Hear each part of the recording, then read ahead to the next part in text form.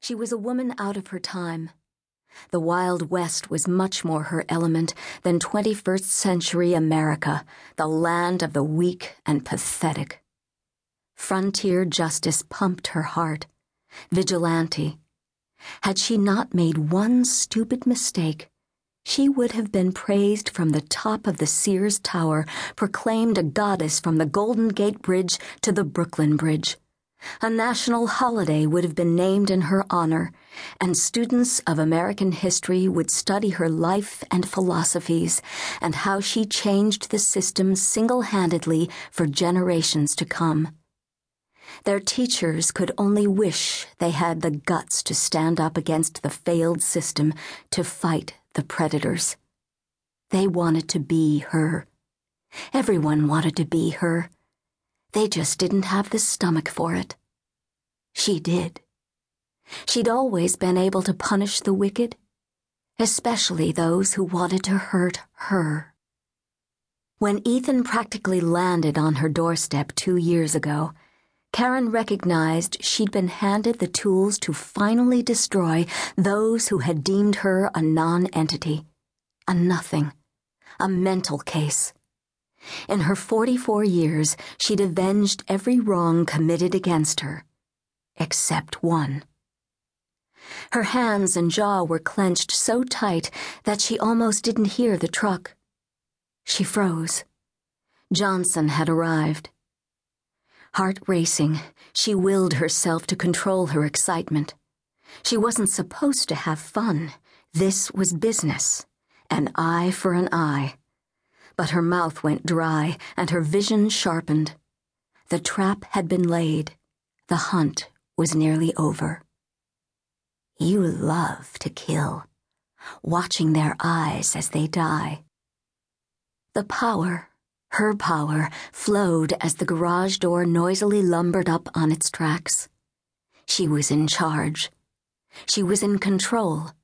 Dwayne Johnson had been sentenced to death, and she was his executioner. Earlier, they'd disabled the lights in the garage, but the street lamps still faintly illuminated its depths, casting dark shadows and narrow beams of gray light. Karen didn't personally know their victim. She knew his name. She knew why he deserved to die. She'd planned his death, but she didn't know him. Somehow that made the entire affair all the more exciting. The truck turned into the driveway, the headlights turning everything an odd, sterile white. Country music twanged from the radio. She stood flat against the wall in a blind spot they'd scouted earlier. Ethan was on the opposite side of the garage, waiting. Dressed in black, her hair colored to match, with her gun in hand, Karen was ready to fire if the plan didn't work. The ignition cut out, and with it the music, but there wasn't silence. The tick, tick, tick of the engine cooling, the click of the headlights turning off, the door opening, the dome light on, and Dwayne Johnson singing in a surprisingly strong baritone the end of the song. Oh, but love, love is thicker than blood. Her eyes burned, her throat constricted, but her hands were steady as Johnson slammed the door shut.